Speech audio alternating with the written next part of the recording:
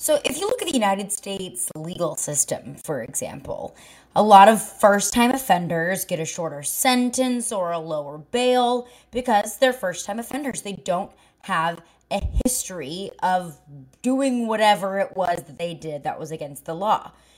Does something like that kind of apply here with LSU and the changes coming to NIL? We'll break that down on today's edition of Locked on LSU. You are Locked On LSU, your daily podcast on the LSU Tigers. Part of the Locked On Podcast Network, your team every day.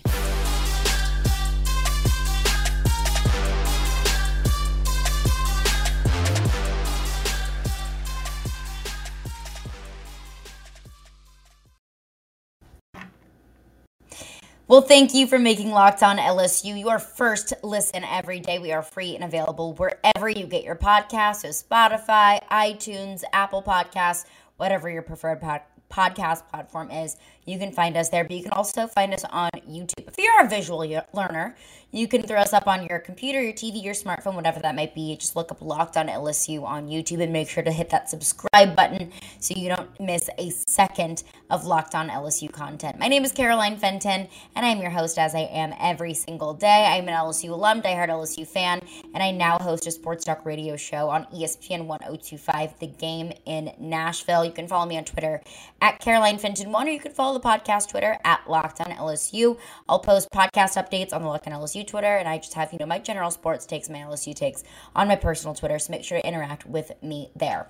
But last week, I kind of broke down an article that was put out by Ross Dellinger and some other contributors with Sports Illustrated, kind of pointing out how the way that NIL has evolved in just a short period of time. I mean, NIL became a thing in late July of 2021, and now we're here in May, and we're already seeing the crazy rapid changes in less than a year. I mean, we saw even just the day after NIL was ruled unanimously by the Supreme Court that student athletes could profit off of their name, image, and likenesses. I mean, we saw the day after some contracts getting signed and some players on Instagram and Twitter posting pictures with their favorite local restaurant or food or fashion line, whatever it may be. You know the deal. It happened so quickly.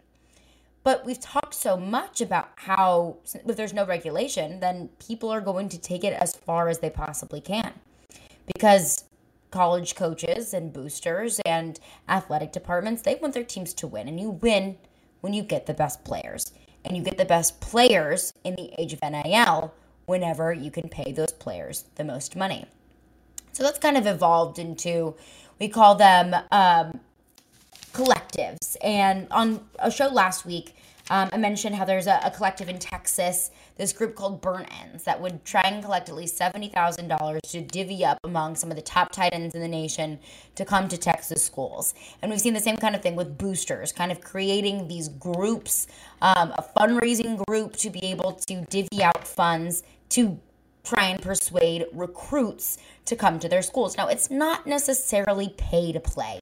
In the age of NIL, there needs to be an exchange of a good, a service, a Twitter post, an Instagram post, a podcast appearance, whatever that might be, an endorsement of whatever it is, of some sort. There has to be an exchange there. It's not necessarily, here's a check for $1 million so you'll come to play for LSU. That's not necessarily what it is. But in this article written by Ross Dellinger and other contributors to Sports Illustrated as well, it pointed out how it's going into the direction, it's getting eerily close to pay to play. Because there were these massive contracts, these $7-8 million contracts, literally, that felt like NFL free agency for very small returns. A podcast appearance, a picture on Instagram, in exchange for $2-3 million a year. That's eerily close to pay to play. So this was last week. Fast forward to early this week, and the NCAA has ruled that money from boosters and collectives will no longer be allowed in the age of NIL. I have so many thoughts on that. And I discussed it a little bit with recruiting insider John Garcia. You can check that out on your preferred podcast platform as well as YouTube as well. I kind of talked about his thoughts on how that might affect recruiting in the future.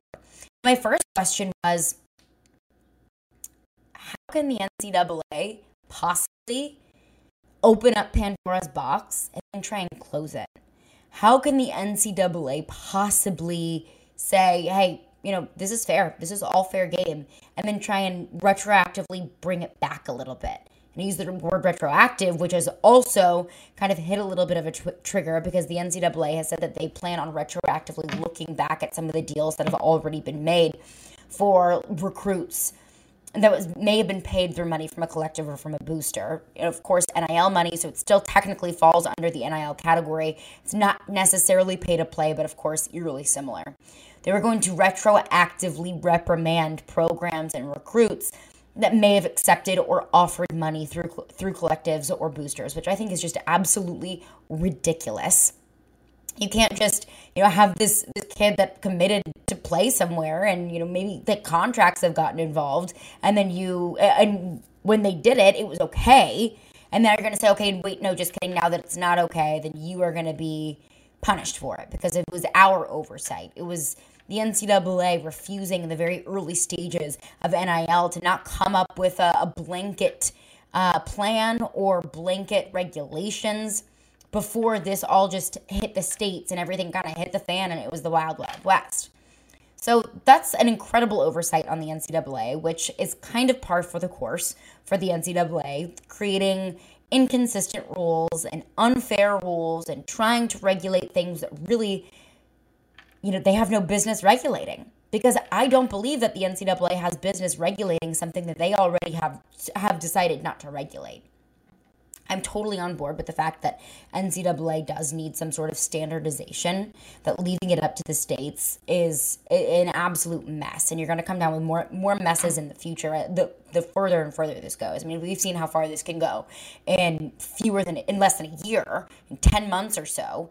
What is it going to be like 5-10 years down the road? So I'm on board for some sort of regulation, but it's so unfair of the NCAA to open up Pandora's box and try and close it again and bring everything back in. But my second question here, and this is where LSU comes into play here, very much so, maybe more so than a lot of other universities, is how is this going to be regulated? How can the NCAA view an NIL deal and be the judges of exactly where that money is coming from, or how that deal was negotiated, or what the goods, service, name, image, and likeness service is being exchanged in return? This feels almost impossible to regulate to me. I mean, you look at other NCAA rules. Let's say in the past, whenever NIL wasn't allowed, you can look at bank statements and phone calls, FBI wiretaps. We unfortunately know that very well. And you can find evidence, tangible evidence of, a player's parent or sibling or significant other receiving money or receiving a job or receiving an improper benefit in exchange for that player playing there. Simple as that. But this is so difficult to prove and so difficult to regulate. And now that it's already out there, I'm afraid that you can't bring it back in. But now that there is added regulation, one, what is the punishment going to be? And two, what is that regulation going to look like? And three, how worried are you of the NCAA sanctions that may or may not be coming on LSU's way? How can this regulation of NIL affect LSU more so than maybe some other teams in the conference that aren't potentially facing these NCAA sanctions coming down the pipe? Well, summer is coming, and with summer, you're going to need some food on the go. Built Bars are the perfect snack to take with you on family vacations. You can throw them in your bags if you're going to the pool, if you're going out for the day. Throw them in your kids' backpacks. You can make sure that everyone has a Built Bar so you are fueled for all of your summer adventures. And the best part about Built Bars is that they're healthy and delicious. You do not need to sacrifice delicious tasting food. And if you have a sweet tooth like I do, you don't need to sacrifice that for your health. With Built Bar, you can have both. You can have delicious food and you can also be good to yourself as well. It's super easy. All you got to do is go to Built.com and order now. All Built Bars and Puffs. Puffs are the first ever protein-infused marshmallow. They're covered in 100% real chocolate. So that means with Built Bar, you can eat healthy and actually enjoy doing it. So ditch your candy bars and get a Built Bar or a Puff instead. The Puffs are absolutely delicious. They come in crazy flavors. They've got banana cream pie, which is my personal favorite. Actually had one of those for breakfast this morning. They even have churro as well. I mean, who doesn't want a protein bar that tastes like a churro? And they're only 140 calories, so sign me up for that. If that's not a flavor for you, though, then you might want to try the Mixed Box. The Mixed Box comes with 12 different flavors of bars and puffs. So when I was first trying out Built Bars, I got the Mixed Box because I just wanted to figure out which flavors I liked, which one was good, which maybe wasn't my absolute favorite. So if you are just getting onto the Built Bar train, first of all, welcome. And second of all, try out a Mixed Box. Built Bar makes sure that there is something for everyone. So you want to know what my favorite flavor is. I love the banana cream pie, but Cherry Barcia is another one of my absolute favorites. It is so packed full of flavor. It is delicious, and it's good for you as well. So go to Built.com to get all of your favorites. They've got banana cream pie, like my favorite, and also Cherry Barcia, raspberry double chocolate, and so many more. They're all delicious, and new flavors are coming out all the time. So check them out at Built.com. So go to Built.com and use promo code LOCKED15, LOCKED15, one word, and get 15% off your order. Use promo code LOCKED15 for 15% off at Built.com. Thank you for making Locked On LSU your first listen every day. Now make sure to go check out Locked On NBA Big Board. Host Rafael Barlow from NBA Draft and Junkies and author of the NBA Big Board newsletter is joined by Richard Stamen, Sam Ferris, and Leith Thulin, giving you, all of you fans, an in-depth look at the NBA Draft, the mock draft, player rankings, and of course, Big Boards. It's free and available wherever you get your podcasts. So like I mentioned in the beginning, in the United States legal system, for example, if it's your first offense, then you probably get off a little bit easier. If you've done this before, if you've done it twice before, if you've done it 3 times before, you're probably 1, under a microscope, and 2, not going to get the benefit of the doubt. You are not going to get that easy sentence. And I think about these changes being proposed by the NCAA to NIL to say that, okay, well, boosters and these collectives, they can't be involved within the recruiting process, which means that they cannot be involved in offering money to recruits in order to come to their school, whether that's for NIL or not. Boosters and collectives cannot be involved in that. And they are going to retroactively punish both schools and players if they were involved in a collective or if a booster was involved in their recruitment. And I look at LSU, who is not a first-time offender of NCAA violations, especially when it comes to paying players. Will Wade was fired because of doing exactly that, paying players, offering money to family members and significant others. We look at the LSU football program, who is also under investigation for Odell Beckham Jr. giving out cash after the national championship. LSU is under a microscope for paying their players. So I look at these new changes with NIL and seeing that they are going to retroactively punish players and institutions, which first of all, I mean, I don't know how many times I can say it. That's so unfair and so ridiculous and so unnecessary. But I mean, this is the NCAA, so if the shoe fits. But it does concern me because, I mean, LSU is currently under a microscope and will continue to be. LSU is awaiting their fate of the Will Wade situation as we speak. LSU is on an incredibly short leash. And I fear that if all of these changes are instituted, and really not if, but when, if they find that a booster or a pay-to-play transaction happened with an LSU recruit before all of this came out, it really makes me worry about how intense the sanctions may be. Will that be included in this current set of sanctions? Will this be, just adding LSU under even more of a microscope moving forward? It really makes me nervous.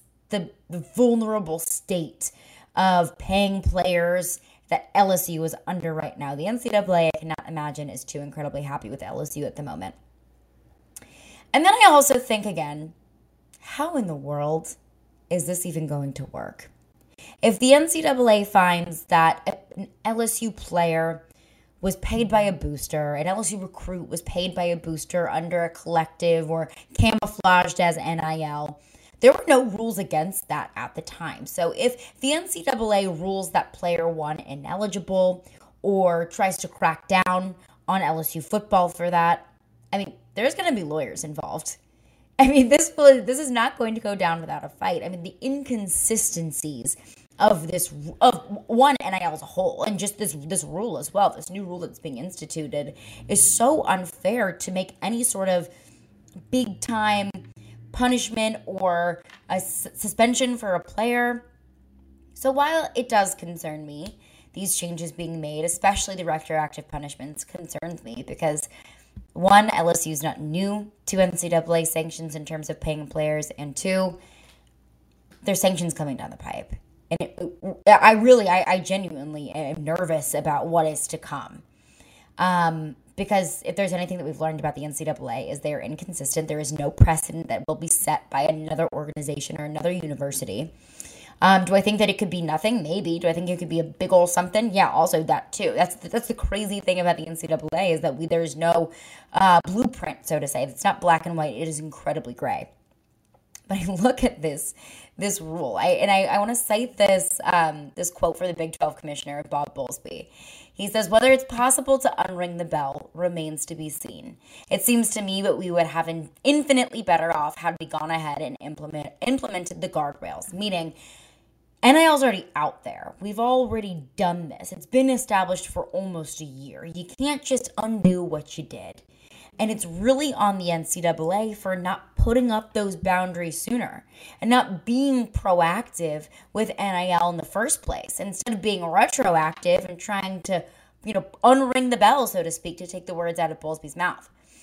So while it does concern me, while these new changes, I think would concern really any college football program or any college sporting program, it's not just football, it definitely rings more true for LSU, just looking at what they have facing them in terms of Will Wade, the Odell Beckham Jr. situation, the Arletta of the Lake situation, the wire transfers, so on and so forth. We're all familiar with what's going on with LSU athletics at the moment.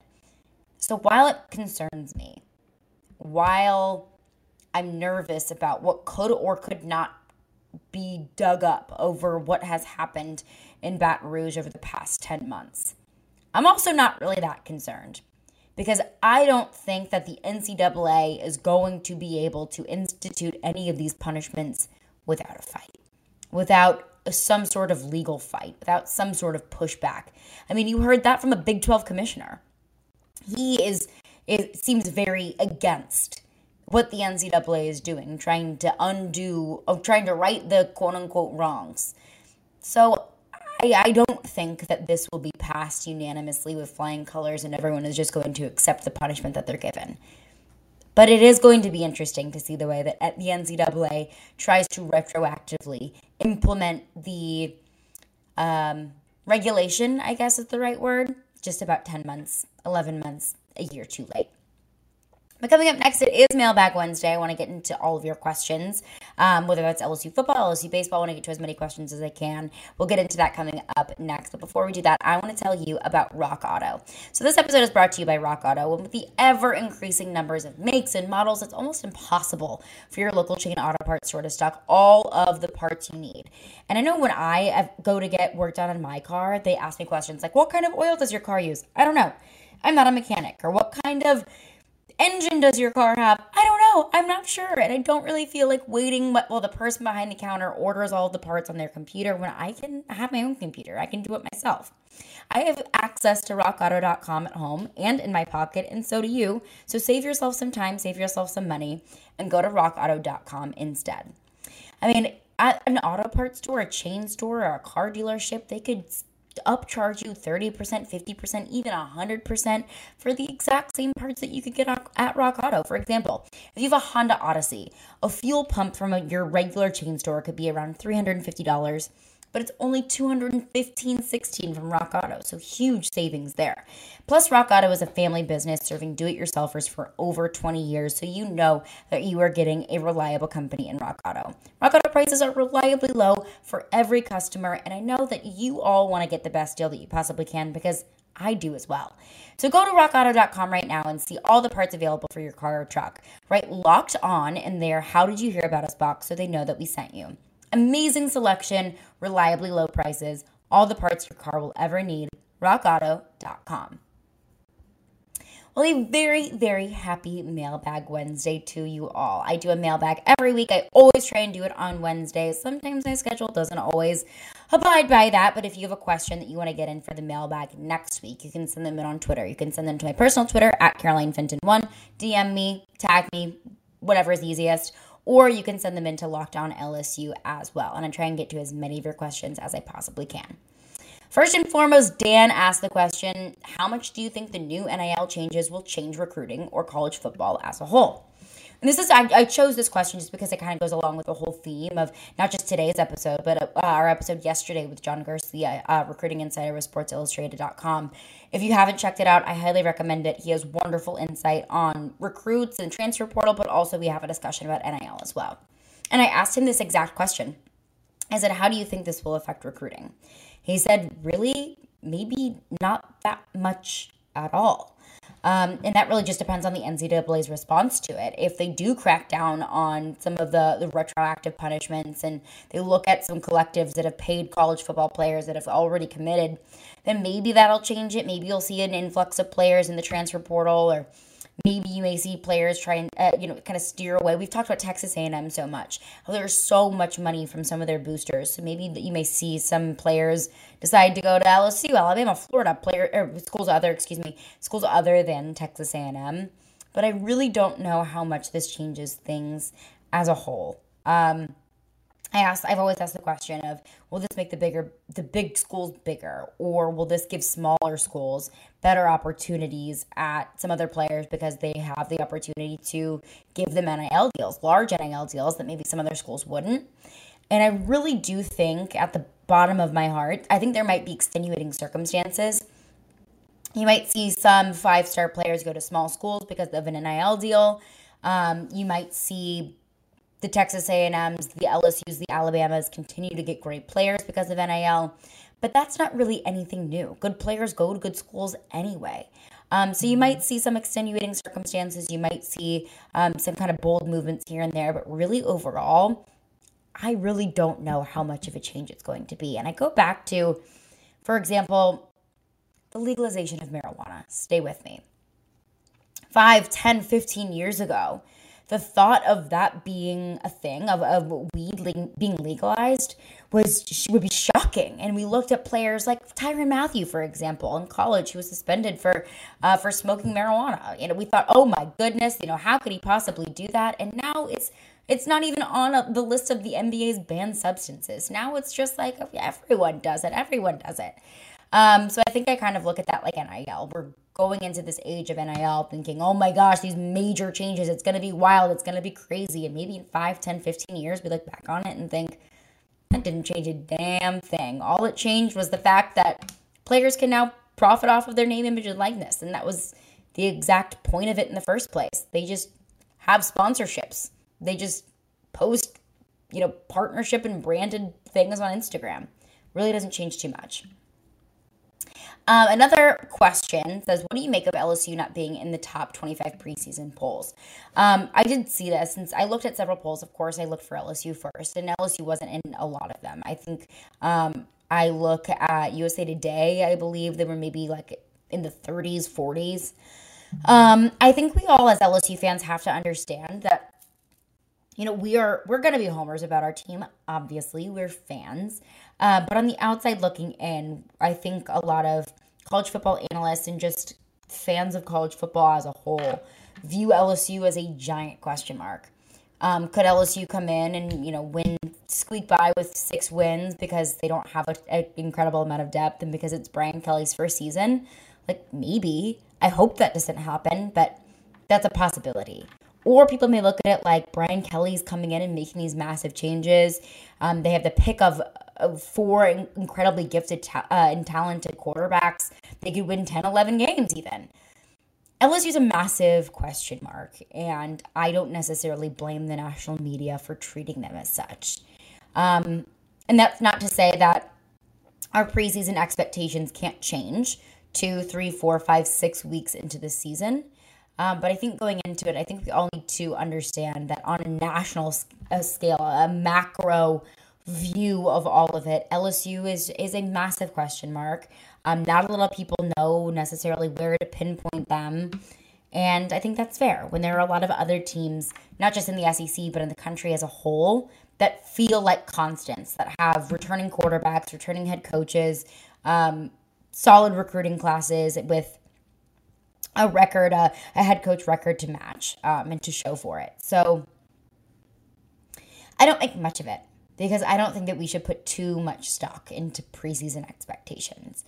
I want to start putting stock into, let's look at week 1, let's evaluate after week 1, and let's readjust our expectations from there. Because preseason polls, yes, it fills the void of college football, the college football hole that we all have right now and that we all will have until September.